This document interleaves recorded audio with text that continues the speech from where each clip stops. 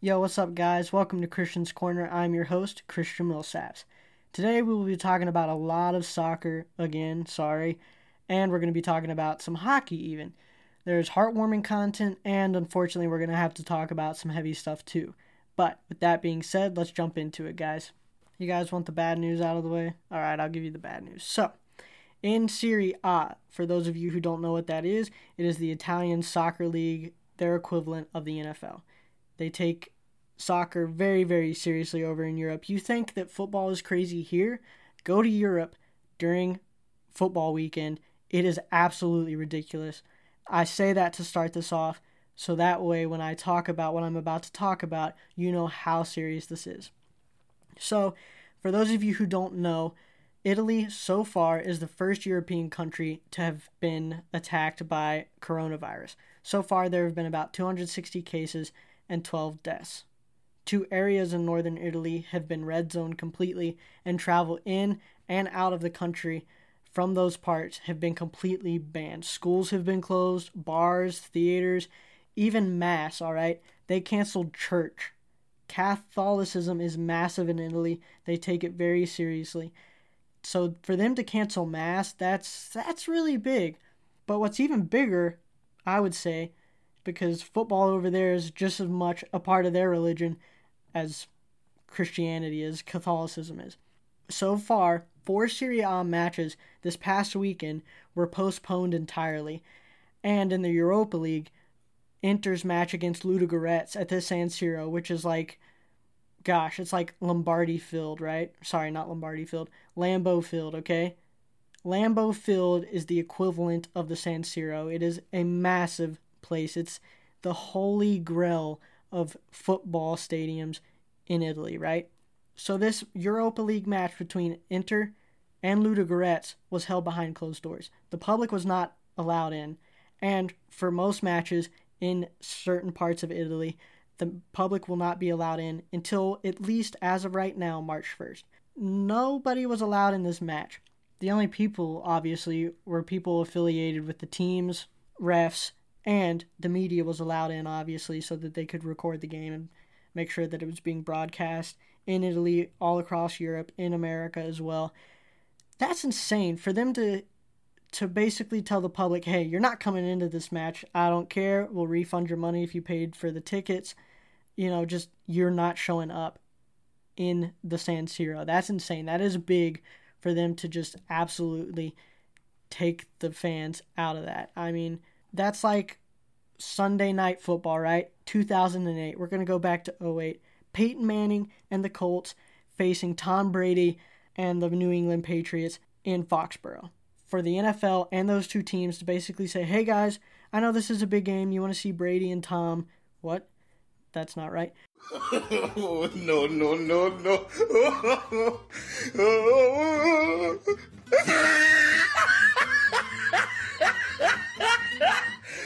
You want to see Brady and Manning go at it live right in front of your eyes while you're sitting in the comfort of whichever stadium you're at. But instead what you get is Roger Goodell, both the Colts and the Patriots saying, maybe not. So on Sunday night, you're sitting there watching Peyton Manning against Tom Brady, and absolutely nobody is in the stands. It's just the team, the refs, and the stadium's completely empty. That would be ridiculous. It would be really, really odd, and there would be a massive uproar. That's what's happening in Italy right now. This weekend, another 6 games are also going to be affected, including Juventus versus Inter, which is a top 4 battle. That's a big, big match for both teams, and it's going to be only open to a few hundred people that, again, include mostly team officials and the media. It's insane what Italy is having to do to, again, something that's treated as a religion over there because of the coronavirus. It's sad, and obviously soccer, football, whatever you want to call it, is not the most important thing right now. But it goes to show how much the coronavirus is affecting Italy right now, or at least parts of it, that they're shutting things down to the public that are worshipped, like literally worshipped. It's insane. And the reason I state this so much, because it shows how bad the situation right now in parts of Italy is. That's this equivalent to people just saying, okay, up north, football is closed. You can't go see the Patriots. You can't go see the Giants. You can't go see the Jets. Maybe people don't care about that, but just in case. You can't go see those games. You have to watch them on TV. That would be big, and it's just as big over there. And my thoughts and prayers go out to Italy, and I hope that they can get this under control for the health of its nation, for the people that are there right now, whether they're tourists that got trapped there or whatever it may be. Thoughts and prayers to them. I hope they can get it under control so people are safe, most importantly. Also, though, if this continues and they don't get it fixed by the summer, the Euros are happening this year, which is very, very big for those of you who don't know. It takes place every 4 years, and it takes place in between each World Cup. So it's really, really big. All European teams, well, those that are good enough to qualify, compete. And some of the venues are going to be in Italy. And if this problem isn't fixed by then, Euro 2020 might be affected, and Italy might not even be able to hold matches there. So that'll be a developing story that I'll obviously keep track of as more news comes out. But thoughts and prayers to Italy. Now we're moving on to some lighter news in the world of hockey. Now, I do enjoy hockey, but I don't consume a lot of hockey content because, one, it's not on TV as much, and two, it's just not one of my preferred sports. But when something as cool as this story comes across my radar, it's hard not to be interested in it. Now I'm going to introduce you to a guy named David Ayres, who is a Zamboni driver for the Carolina Hurricanes, who compete in the NHL. Now, 15 years ago, he thought playing hockey competitively, not professionally, but competitively, was done. He didn't think he was going to be able to do that anymore after he underwent a kidney transplant. But the Carolina Hurricanes had something else planned. They called him to suit up and start against the Toronto Maple Leafs on February 22nd because their starting goalie and backup goalie both went down with injuries. Each NHL team is required to have an emergency goalie on hand just in case something as unfortunate as losing both of your keepers happens. And that emergency keeper happened to be David Ayres, the Zamboni driver. He didn't start, but he made an appearance in an NHL game in the second period for the Hurricanes up against the Maple Leafs. When he came in, it was a 3-1 lead in favor of Carolina. In his first 2 shots faced, he let both of them in, and, well, it was 3-3. He said in an interview that he was extremely nervous before it was happening because, one, he just couldn't believe that he was playing in an NHL game as a goalie with no training. But, I mean, who wouldn't be nervous? This is a big stage against professional players in a very aggressive and violent sport, and you're expected to come in and help your team win. Who wouldn't be nervous? But he said in the same interview that a teammate told him, and I quote, "Just relax. This is going to be fun for you. Have a good time with it. We don't care how many goals you let in. Let's just have fun." And before I continue, I just want to point out that this is really the reason that I love sports so much. This regular guy, just like any of us, became a goalie in the NHL for 2 periods. I mean, that's just fantastic. And what makes me even more happy about this story is that his teammate, a professional athlete, said, "You know what? Who cares if we win? Let's have fun." That word is very important because I feel a lot of times when athletes get to this level of play, fun isn't always there. It's my job. I have to make sure I make my coach, the fans, and my employers happy. Otherwise, I could get sent to another team or whatever. I could get benched. But they didn't care about that because there was something bigger to this game than winning or losing. This guy was getting the chance of a lifetime that most people die to have. I mean, he's playing in the NHL, maybe for only 2 periods, but still. He's getting a chance that not many people get. And I just love that. Now, going on with the story. He went on to make 8 total saves for the rest of the game, keeping them from scoring any more. And the Carolina Hurricanes, wow, I just said Hurricanes. The Carolina Hurricanes went on to win 6-3. This guy came in the second period, let in 2 shots on 2 shots faced. Then he saved the last 8 shots that he faced, and they won. I mean, what embodies sports better? What is a better story to tell somebody who maybe doesn't like sports or maybe does but isn't a big fan, to make them go, you know what? I got to check this out. It's a great feel-good story. I mean, you can't not smile at the sound of this story. This average dude, just like you or me, comes on and wins a hockey game. And oh my goodness, the videos of him in the locker room after the game was absolutely crazy. It looked like they had won the Stanley Cup or something. He was getting showered like crazy with, I don't know if it was beer. I know it was water, maybe some Gatorade, but maybe some beer. I don't know. It was just fun. If you have not seen it, just Google David Ayres locker room or something, because it is definitely worth your time. It's a great story. This guy got an amazing chance. And not did he just get to have fun, but he actually won the game for the Carolina team. That's beautiful. That right there is why I love sports. He also, for his contribution in the win, got $500. And immediately after the game, the Hurricanes started selling his jersey, number 90, with his last name on the back. And any proceeds that they get for that jersey will go to a kidney foundation in North Carolina. An even better ending to what was already a great story. They use this not to make money off of it, but to actually help a charity, a cause that is important. I honestly don't think that there's a better story right now, at least this week, than this. It's a feel-good story. I think it's a story that, even if you hate sports, it's something you need to hear because, I mean, there are a lot of negative things going on in this world right now. You got coronavirus. There's a lot of violence in India right now between Hindus and Muslims, which is very sad there. It's just something nice to hear. I mean, obviously this doesn't fix those things, but it's nice to have something that's fun, that's light, that's, makes you feel good. And congrats to David Ayres coming on, winning an NHL game. He's 42 years old, never played in the NHL in his life, has had a complete kidney transplant, thanks to his mother, who actually was the one who gave him his new kidney.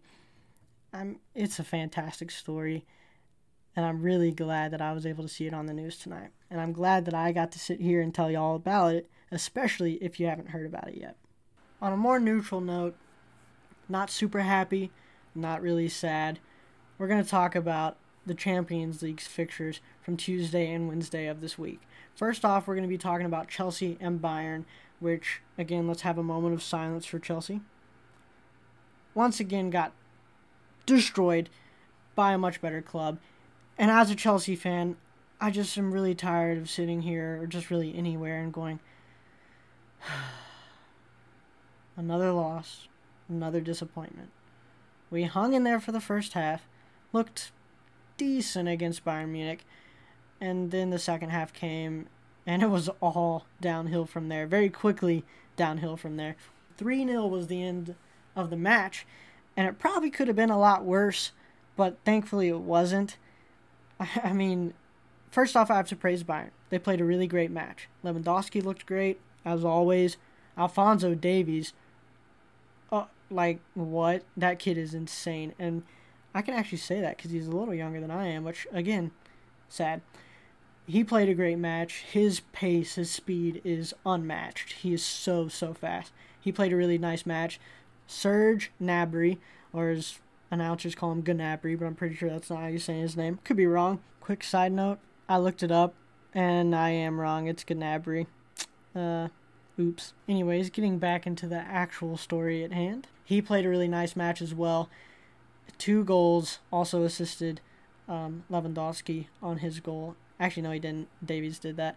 Anyways, they played a great match. They really kept Chelsea at bay. But really, it wasn't that hard. I mean, Chelsea didn't look like a Champions League caliber team. And again, they aren't playing to the competition level that they should be. This is not a team that looks like they've won 2 Champions Leagues, not 2 Champions Leagues, 2 Premier League trophies in recent years, or a Champions League in 2012. They're playing very poor. A lot of their players, Willian especially, you just look at them and go, what are you doing? Why'd you pass that? There was another guy wide open. Why'd you choose this pass? Chelsea just look in complete shambles. I think, at least from my point of view as a fan, I think a big change needs to come at the club. I don't think we need to get rid of Frank Lampard. We've done that too many times. Conte, Mourinho, Gus Hiddink took over for a little bit. Like, pick a manager and stick with it. I think Frank Lampard is that guy. He cares about this club. He cares about it quite a bit. He wants to see them get success, to be able to win, to compete for Premier League trophies, for Champions League trophies. And I'm sorry, I don't care what you say. If you look at Chelsea on paper, they just do not look like a team who can compete for either. Their young players need more time to develop. Abraham, Reece James, Mason Mount, Callum Hudson-Odoi especially, very, very young, needs time. But we also need to make some new signings. We need to get players who either aren't motivated enough to play for us specifically or just at all. I think Willie needs to go. As much as I like Jorginho, I think he needs to go. We need to revitalize our midfield. We need a left back. Marcos Alonso is just not a good defender. He's good at going forward, but he's not a good defender whatsoever, and we need one who can do both. It just needs to be a big change, a culture change at the club, I think. If you look at Antonio Conte's Premier League trophy with Chelsea, the following season we finished 10th. And I don't mean we finished 10th like we eventually ended up there. No, we had a fight to get there. We were lower on the table until we actually scrapped hard enough to get 10th place. Then we won another trophy, and the same thing happened. We didn't fall as low as 10th, but it was poor play once again. The culture, the mindset needs to change at Chelsea because clearly something is wrong. Players, after something bad happens, are just arguing with each other, calling each other out, and blaming one another for being the one who made the mistake. That doesn't build chemistry. That doesn't turn into a winning team. Again, we need change if we're going to become the team that we want to be. Another match that happened on Tuesday was Napoli and Barcelona. Surprisingly, Napoli started off the match with a goal and took the lead against Barcelona and played really good football. And Dries Mertens, before I go on, had a really odd but kind of funny celebration. If you haven't seen it, go watch it. You'll, at least if not laugh, you'll just be confused. Anyways, Barca at the end of the day did come back and were able to compete, even though they had some card issues. So Arturo Vidal got a straight red, so he won't be able to play in the second leg, which is big, because they need a guy like that to run box to box, to provide that work ethic on both ends and drive the midfield. Frankie de Jong, he can do that, but he's not necessarily as athletic as Arturo Vidal. Ivan Rakitic definitely is not as athletic as Vidal, so that'll be a big miss for them. Sorry, I gotta correct myself. Vidal didn't get a straight red, he got 2 yellows. Anyways, Busquets also got a yellow card, which means he will also miss the second leg because he's accumulated too many of them. Those will be 2 big misses for Barcelona against Napoli, who will also be trying to get an away goal, as Barca did, so that they can progress to the next round. I think it'll be interesting to watch that second leg because I think it'll be a very key one. I mean, obviously it'll decide who goes on, but Barcelona, as I said, will be missing 2 key midfielders, and that could really affect the way they play. Especially because Busquets, really links the defense to the attack. His passing ability is phenomenal. He's really able to stretch the game and transition quickly with his passing ability. As I said, Vidal, he's just a tough guy who works hard, and he's going to provide that for your club, and it's going to be hard to miss a guy like that, especially against the Napoli side, who are more aggressive and a lot pacier. Losing Vidal, I think, is even more important than Busquets because of the way that Vidal plays. I think Napoli has a very good chance going into the Bernabeu, Camp Nou, and trying to get that away goal, trying to beat Barcelona.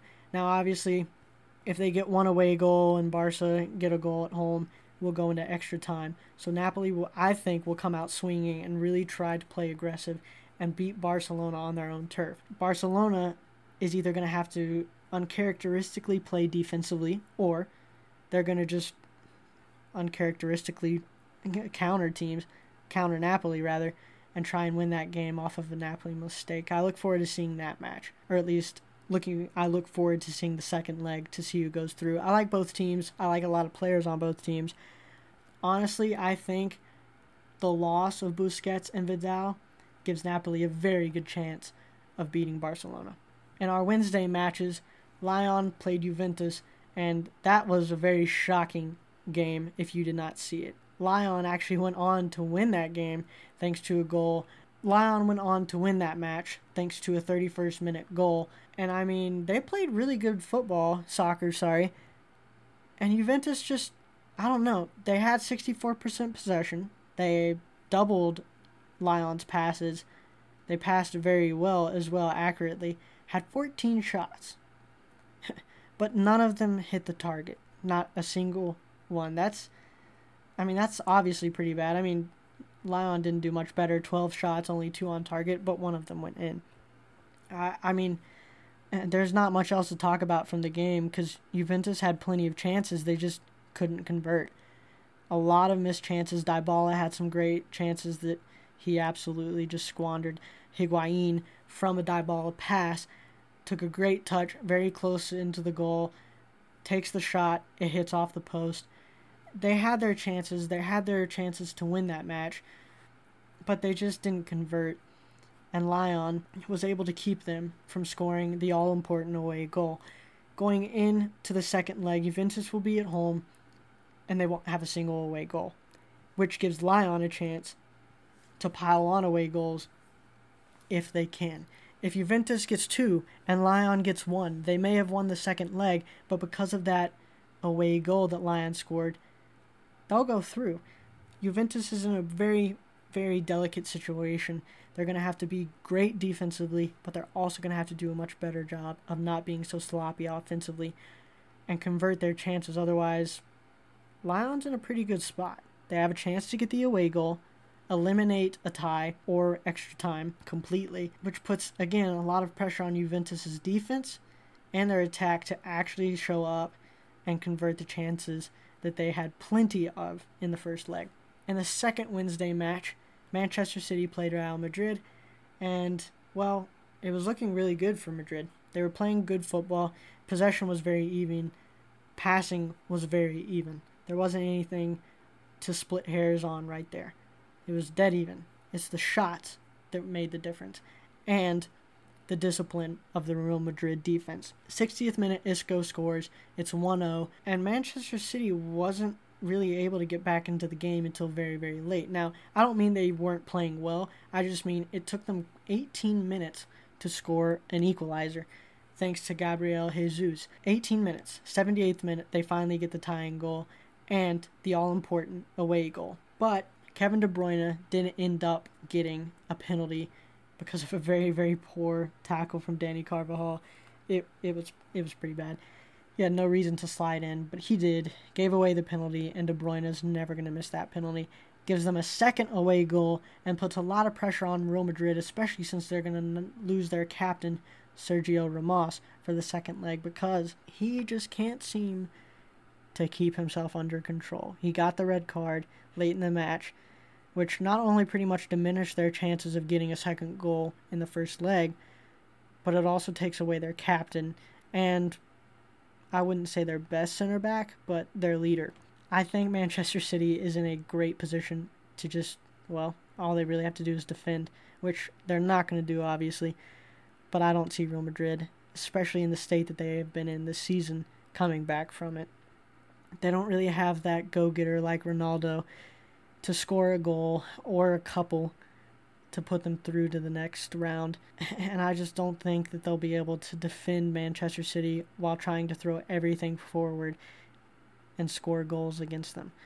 I don't think there's a very high percentage that Real Madrid even has a chance. Now, I definitely would have had a different answer even last season, but this season, I don't see it happening. Manchester City did absolutely all that they needed to do.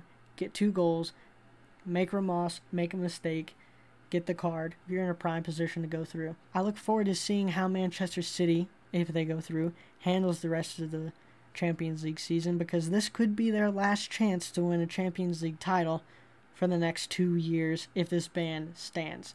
Which again, I will be keeping up with that and letting y'all know how it changes. I hope that it stays. Manchester City obviously hope that it doesn't, but if it does, this is their last chance to win a trophy for 2 years. I wonder if that'll put some fire under them and really make them that much more hungry to getting a trophy. With that being said, guys, it's been a really good episode. We've had some really high notes. We had to talk about some sad stuff as well. Praying for Italy. Happy about the Champions League. So glad I got to be here with you guys. Peace out. Have a good rest of your week. See y'all later.